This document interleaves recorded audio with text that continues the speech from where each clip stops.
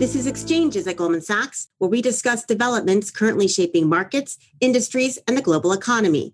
I'm Allison Nathan, Senior Strategist in Goldman Sachs Research and creator and editor of the firm's Top of Mind report, which focuses on macroeconomic issues on the minds of our clients. In this episode, we focus on a topic that seems to be everywhere right now, crypto. Cryptocurrency prices have remained extremely volatile on news about regulatory crackdowns, environmental concerns, and heightened tax scrutiny. But this latest bout of volatility has occurred even as interest in crypto assets from credible investors has been rising, and legacy financial institutions, including ourselves, have been launching new crypto products and services. Amid the recent volatility, we're focusing on whether crypto assets can be considered an institutional asset class. I first turned to Mike Novogratz, co-founder and CEO of Galaxy Digital Holdings, which is active in crypto investing and trading, asset management, and venture financing, to discuss why the current period of volatility is different from past boom and bust cycles for crypto assets. You've been very invested and interested in crypto for a while now, and it's had its fits and starts. Think about 2017, 2018. What makes this time different? 2017, 2018 was a classic speculative mania. It was the first global speculative mania we ever had. It was the first purely retail-driven speculative mania. And it was blind excitement. It's not that we don't see excess now or knucklehead Twitter comments now or cheerleading and tribalism now. We do. But back then, that's all we saw. And to be fair, crypto market cap cratered 98.5%. But out of that grew a much smarter investor base. An investor base willing to differentiate between stores of value and decentralized finance and other stable coins or payment systems, all these different use cases for crypto. And so we started building up an investment process as a community that had a little more logic behind it. But more importantly, during that downturn, 18, 19, there were not less people coming into this space, but more people being hired. And the infrastructure for people to feel comfortable, the custody, the security got built to bring institutions in. And so it's different this time because we've hit the critical mass of institutions coming in. The fact that PayPal and Square and you name the tech company getting more and more engaged broadly stamps loud and clear that this is now an asset class. There's still a lot of volatility. We will watch people in and out, but it's not going away. And so after that crash, there were most people that thought, oh, it was tulips. It was a flash in the pan. But the guys that knew the space knew that the people building it see this as a mission from God. If you quote the Blues Brothers, this is a purpose-driven mission for most of the core crypto people. It is, we want to rebuild the financial market infrastructure in a way that's more transparent, that's more egalitarian, that doesn't rely on governments who continue to make bad decisions with our finances. And because of that core, Bitcoin can't go to zero. It could go lower, but there is a group of people that will never sell, that fundamentally believe in this ecosystem. And the Ethereum ecosystem has the same thing. But do you think that the crypto ecosystem can be successful if it isn't intertwined with the traditional financial system? Listen, no, right? There's a huge symbiotic relationship between them. The Galaxy Advisor model is a really good model. A lot of people out there don't have time to learn to become investors. They're artists, they're teachers, they're firemen, they're police officers, they run businesses. That's why they hire experts. And so pulling the experts in to understand this space, I think is a wonderful thing. It's turning traditional financial advisors, asset managers into crypto preachers, right? They're selling the story. And so they're bringing people into the tent. Listen, payments is going to be a really, really interesting battleground because we have existing payment systems, right? The money transfer business, huge amounts at high margin. That's business banks don't want to lose, but that business is under threat by these new payment systems. They're faster, they're more transparent, and they're cheaper. And so Facebook's coming out with their dollar-based payment system. The Chinese government's coming out with theirs. And at one point, phones are going to have crypto wallets that are going to replace bank accounts. And so banks are going to have to pivot. But the game is kind of just starting. The competition to see who dominates payments. That's one lane. Exchanges is another lane. Derivative markets is another lane. The real question is how fast will banks iterate and compete?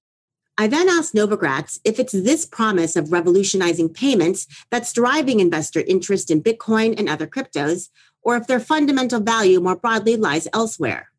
Bitcoin's not going to be payments. The system really isn't set up for payments. It's not fast enough for thousands and thousands of transactions a second. It would be like saying, now you're going to start buying your Diet Cokes or your restaurant bills in gold. Like, no, you're going to buy them in dollars if you're an American, and you're going to buy them in euros if you're European. But real soon, I'm going to send my sister in Holland a dollar stablecoin, and we'll move money around the world like this for free. Unrelated to Bitcoin, the asset a lot of people are owning right now. Yes, but Bitcoin, Ethereum is going higher because most of this stuff is going to be built on the Ethereum network. And so Ethereum is going to get priced like a network. The more people that use it, the more stuff that gets built on it, the higher the price will go. So you've got payments being built on it. You've got DeFi being built on it, and you've got NFTs being built on it. So the three biggest moves in the crypto ecosystem are mostly being built on Ethereum. Not only Ethereum, but most. So what is the value proposition of Bitcoin then? Why should anyone buy Bitcoin? Bitcoin is the most distributed asset in the history of the world outside of the dollar. 140 million people own a piece of Bitcoin. And so it's widely distributed, and it's a uniform store of value. There are very few uniform store of values. Gold is a uniform store. There are very few others. It's easily stored. It's much easier to store Bitcoin than it is to store gold. Go to Fort Knox and look at how the security they have around Fort Knox. And so it's a better version of an old thing. What's unique about stores of value is their social constructs. It has value because we say it has. There has never been a more successful brand created in 12 years by a community. It was like they floated the baby in the river and the community raised the baby, and it's now worth around $1 trillion. The world has voted that they believe this is a store of value. They just have. And a lot of people will take stubborn arguments, but every single bank we know of is building a wealth channel. There are 14 ETFs in line at the SEC. Every tech company is building it into their wallet and interface. And so one of the reasons everyone got into Bitcoin, same reason they got into gold, is we've got a macro backdrop that is tailor-made for it. What the market is telling you and what people are telling you is they are worried that we have an unsustainable balance of monetary and fiscal. That's not going away anytime soon, given the political landscape of the inequality that we have, right? Do you think we should pay for college for people that make less than $100,000? More and more Americans are saying yes. This experiment that Biden just did with half of the 1.9 trillion going directly to people that needed it is being really well received. UBI or some version of UBI is coming. We might not call it UBI, but we're going to tax capital and we're going to give it more to labor. And that in general is not fiscally prudent. But there's not a political imperative to say stop spending money. The Treasury Department and the government is financing everything we want to spend. And that's happening in countries all over the world. So we had bad deficits before COVID. Now we have deficits that are insane. So as long as that macro backdrop, that political backdrop is giving us a tailwind and the market is being adopted, you're crazy to get out. Don't you think people are buying Bitcoin because it's going up? People in general are momentum investors. All great fortunes on this planet have been made in trend. I learned that from Paul Jones. This is a mega bull trend. Bitcoin adoption and the macro behind it is in trend. I next turned to Matthew McDermott, Goldman Sachs' global head of digital assets, to understand why and how Goldman Sachs is re-engaging in crypto assets and what's driving client interest in the space. Why now for a new launch into the space, and what's different from the past? I would say pure and simple client demand. When we'd originally explored this space in 2017, 2018, where we had aspirations to create our own digital custody offering and have our own trading desk, the price action was exclusively retail-led. And what's different this time is the institutional demand interest, coupled with very strong demand across the wealth management franchise. Plus an evolution across the crypto landscape with a broader product offering, better risk management, better execution, better digital custody. This has just made it all a little bit easier for institutions to digest and ultimately at least understand how they can get access. What is driving that client interest? And does it differ between the types of clients you speak to? Yeah, I mean, that's a really good question. And I think it does vary from one client type to another. It's fair to say at this stage, the people who we are talking to, and believe me, it's an extensive number across the different client types, it's more a case of how can we get access? How can we learn more? As opposed to what is Bitcoin? What are cryptocurrencies? So we look at asset managers, macro funds. It's more in the context of, does this fit into their portfolios? And if they believe that it does, what percentage in their mind makes sense? And so there's kind of discussions in and around that. Is it less than 1%, 2%, 3% more? And then the question becomes, how can we get access to either the physical or exposure through some other product? From a hedge fund perspective, I would say they're more active. One of the key drivers from their perspective is the structural liquidity play inherent in the market. And what I mean by that is you can go long either the physical or an instrument that gives you access on a spot basis to the underlying, so to Bitcoin, and then shorting the future. And there is this liquidity premium that you can pick up this basis because the market is still quite fragmented. It's still quite hard for institutions to get access. And that basis has fluctuated quite considerably over the last 3 to 6 months. And so that's been a structure of choice for hedge funds. And then if you migrate along to corporate treasurers, the question is even slightly different from the other two. The question they're asking is, should they be investing on their balance sheet in Bitcoin in a jurisdiction where there's negative interest rates and there's this continual fear of asset devaluation? Just given the monetary and fiscal policy right now, people are really seriously thinking about that. And so rather than paying to keep your cash on deposit or paying to hold a government bond, having some portion of your balance sheet in Bitcoin may make sense. And so we have spoken to an awful lot of different corporates on that. I still think that it's still limited in terms of the number who have actually kind of executed, but there's definitely a lot of discussion and debate around that. The other question that the corporate treasurers ask is Bitcoin a payment mechanism? Should we be thinking about it in that context? But PayPal talk about being able to use Bitcoin to actually pay for items. But the reality is Paxos is actually behind the scenes converting Bitcoin into fiat, which is then paid to the merchants. And so just given some of the inherent inefficiencies in the Bitcoin blockchain in terms of its ability to process X number of transactions each second, I think the payment mechanism is probably a weaker argument. For wealth management clients, I think it's fair to say that that cohort, which is your high net worth individuals, your family offices, a certain proportion are already very active in this space. And they tend to lead the way. It's Bitcoin, obviously, but also they're very actively looking at other cryptocurrencies as they think about the broader value that this space can bring. In the context of things like Ethereum, we're looking at the whole decentralized finance and looking how that can really transform the financial markets. There does seem to be a lot of debate today about whether or not cryptos are now an asset class. Do you have that discussion with clients? Do you think they're thinking about it in that way? More clients now are thinking of it in the context of being a new asset class. It's not that often you get to witness the emergence of a new asset class. It does have its very own idiosyncratic risk. Some of that's down to the fact that it's still relatively new. It's in this adoption phase. And when you look at how it's correlated to other asset classes, it doesn't behave as perhaps one would expect. But more and more people are gravitating towards the fact that it probably is a new asset class. But not everyone sees cryptocurrencies as a new asset class. I also spoke with Nouriel Roubini, professor of economics at NYU Stern School of Business, who's deeply skeptical about the prospect of crypto assets serving as currencies or as assets at all. You think that Bitcoin, perhaps other crypto assets more broadly, are in a bubble. Why? First of all, I think that calling them cryptocurrencies is a misnomer. Anybody who knows anything about money and monetary theory knows that for something to be a currency, it has to be a unit of account, but nothing is priced in Bitcoin.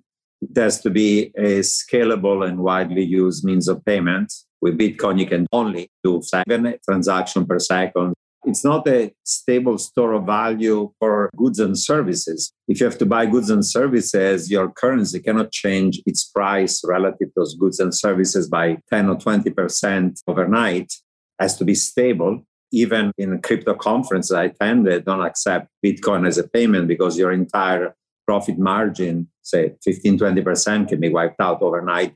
The other characteristic of a money is that you have to have a single numeraire in order to be able to compare the relative price of different goods. But in the crypto world, you have thousands of tokens and of currencies. And in principle, each one of them is to be used to buy different goods and service.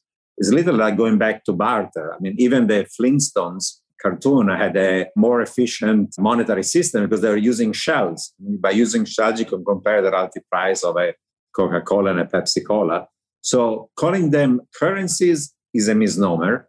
Now, people say maybe they're not currencies, but they're going to be assets. But let's think about what's an asset. Normally, we think of an asset as something that has a fundamental value.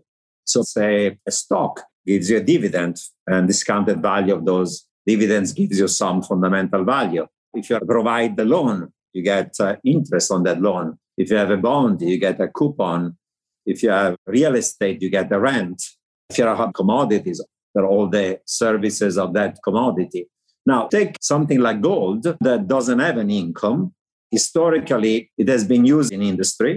It has been used as jewelry. It has been historically a stable store of value against a variety of tail risk.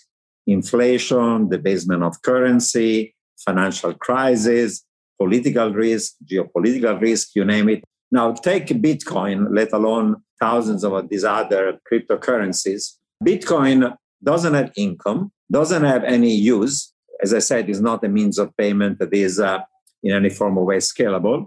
It doesn't have utility. When something has a fundamental value and the price is well above that fundamental value, we call it a bubble.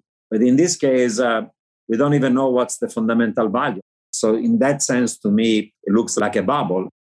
But given the current macro backdrop of expansionary policy from both the government and the Fed that's raised concerns about higher inflation, I asked Roubini why crypto assets, which don't have exposure to currency debasement, can't at least provide an inflation hedge for investors. Here's his answer. So people say that Bitcoin has gone up because there is a fear of debasement of fiat currency. And actual inflation is going higher. The dollar has started to weaken. Break-evens are now above 2, and gold prices went up. Bitcoin has gone up by tenfold. But I don't think that the explanation for Bitcoin rising by tenfold can be explained by the fear of debasement of fiat currency. There must be something else. Bitcoin cannot be debased because there is a cryptographic rule that determines how much its supply is going to go up, and there's a limit of 21 million. But I could create something else that also has a limited supply, speaking about the debasement of fiat currency. It took 100 years for a dollar to reduce its value in real terms by 90%. But in 2018, it took 12 months for thousands, literally, of the cryptocurrency losing 97% of their value in 1 year, not in 100 years. So, am I worried about inflation? Yes. But there's a wide range of assets, I think, that historically have been much more reliable hedges against inflation. Oil, energy, commodities in general, mining stocks, gold, tips, inflation adjusted with other forms of inflation index bonds. Under some condition, even public equities and real estate. And by the way, whenever there is a risk-off episode, people say Bitcoin is a hedge against risk-off. That's not true. It's actually highly procyclical. For example, during the February-March shock that occurred, of course, last year at the beginning of COVID, US equity went down about 35%. Bitcoin went down by about 60%. Other top 10 cryptocurrencies went down even more. So when times are bad, crypto assets don't go up, they go down. So they're not even a hedge against risk-off episode. And Roubini even argues that the broader hype around blockchain technology is overblown. All technologies at nascent stages seem to go through boom and bust cycles. So why don't you think this moment is comparable to the early days of the internet that ended up being very transformative for the world? For several reasons. People say Bitcoin and cryptocurrencies are like the early stage of the internet. The internet, if you think about when the World Wide Web was launched, a decade later, you had about 1 billion users. I don't know what are the actual users for crypto, but maximum 100 million. And if you look at transaction costs, markets are efficient, like say in financial markets, stocks and so on, bid-up spreads have been falling sharply. For things like Bitcoin, the cost of transactions are still very high. And a decade into the internet, you had email, millions of websites were useful. You had the technology like CIP, HTML, thousands of apps that were incredibly useful and successful. In the case of cryptocurrencies, there are dApps, distributed apps, but 75% of them are these crypto kitties, or literally pyramids or Ponzi schemes of one sort or another. And the other 25% are these DEXs, the centralized exchanges, that for now have no transaction and liquidity. So that comparison with the internet 10 years later is not true. 10 years into the internet, everybody under the sun was an amazing transformative technology. But there are a lot of developers trying to innovate based on the blockchain technology and that ledger premise. Is there anything at all that you think is worthwhile and does have value in that space? The way I put it is as follows. I'm all in favor of financial innovation, and I think there'll be radical financial innovation in many dimensions. But to me, the revolution in financial services is the fintech revolution. But if you think about the fintech revolution, 99% of fintech firms, and tons of them are profitable, they have revenue, they have real business model, they've been successful. They have zero to do with crypto. They have actually zero to do even with blockchain. Most of fintech has to do with some combination of AI, machine learning, using big data, using IoT to collect the big data, using 5G or other technology. And they are revolutionizing payment systems, borrowing and lending, credit allocation, insurance, even asset management, some capital market activities. For example, in payment system, billions of transactions are done by billions of people every day using digital payment system. You have Alipay and WeChat Pay in China. You have M-Pesa in Kenya and most of Sub-Saharan Africa. You have Venmo, PayPal, Square in the United States. These are all great innovations that are totally scalable and secure and disrupting financial services. They have nothing to do with blockchain. I've looked at this a lot because now people say, okay, maybe these are not currencies, but the underlying technology of blockchain is revolutionizing financial services or even business activity. So there's a lot of buzzwords about enterprise, DLT, or corporate blockchain. I've looked at many of these proof of concepts. I call them BINO, blockchain in name only, because if something is truly blockchain, it should be 1, public, 2, decentralized, 3, permissionless, and 4, trustless, with trustless authentication done by thousands of miners and so on. But you look at all these experiments about enterprise, DLT, and corporate blockchain, almost all of them are private blockchains. They're not public. They're not decentralized. They're permissioned because you have a small group of people that have the authority of validating transactions. I looked at whether any of these DLT proof of concepts, even the ones that are private permissions, have worked. And I looked at a study of 43 experiments of using blockchain for nonprofits, banking the unbanked, giving ID to refugees. Out of 43 cases, 0 have worked. And I think the fundamental problem is that the idea that technologies will resolve the problem of trust is mission impossible. Trust cannot be created by technology. And even for those who are more optimistic on the space, some constraints to institutional adoption remain. Here's Nova Gratz again. What do you see as the last couple of things that really need to really push this into an institutional I think a little more regulatory clarity. So Chairman Clayton just did not want to deal with crypto. He didn't want it to be his legacy, and so he punted. And Gary Gensler won't. I am guessing within his first 9 months, he is really clear at some regulatory framework. And as we get that clarity, it's going to make it easier for institutions to say, I get it. DeFi is really interesting right now, but we have a hard time using a lot of the products because know your customer. So with a little more innovation and regulator understanding, you might see some of these DeFi protocols and projects really start to explode. Uniswap could be a bigger exchange than the CME and the New York Stock Exchange. And here's McDermott. I would say the key constraints, there's probably 2 or 3. One is definitely mandate. Obviously manifests itself in different ways depending on the nature of the entity. So corporates, it's more of a discussion with the board and the nature of the company. Is this something that they want to do? And then within investment funds and asset managers, It's more, do they have the authority to have some portion of their portfolio invested in the underlying cryptocurrencies?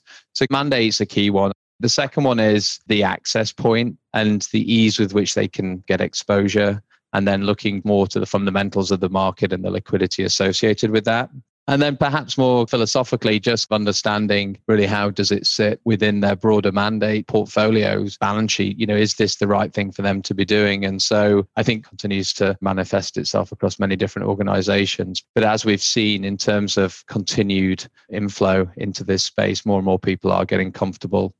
Amid continued volatility in crypto markets, we'll be closely watching the implications for crypto's status as an asset class, investors, and financial markets more broadly. I'll leave it there for now.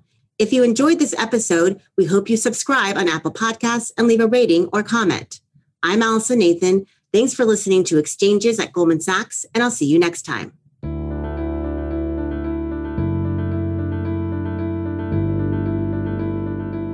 All price references and market forecasts correspond to the date of this recording. This podcast should not be copied, distributed, published, or reproduced in whole or in part. The information contained in this podcast does not constitute research or a recommendation from any Goldman Sachs entity to the listener. Neither Goldman Sachs nor any of its affiliates makes any representation or warranty as to the accuracy or completeness of the statements or any information contained in this podcast, and any liability therefore, including in respect of direct, indirect, or consequential loss or damage, is expressly disclaimed. The views expressed in this podcast are not necessarily those of Goldman Sachs, and Goldman Sachs is not providing any financial, economic, legal, accounting, or tax advice or recommendations in this podcast. In addition, the receipt of this podcast by any listener is not to be taken as constituting the giving of investment advice by Goldman Sachs to that listener, nor to constitute such person a client of any Goldman Sachs entity.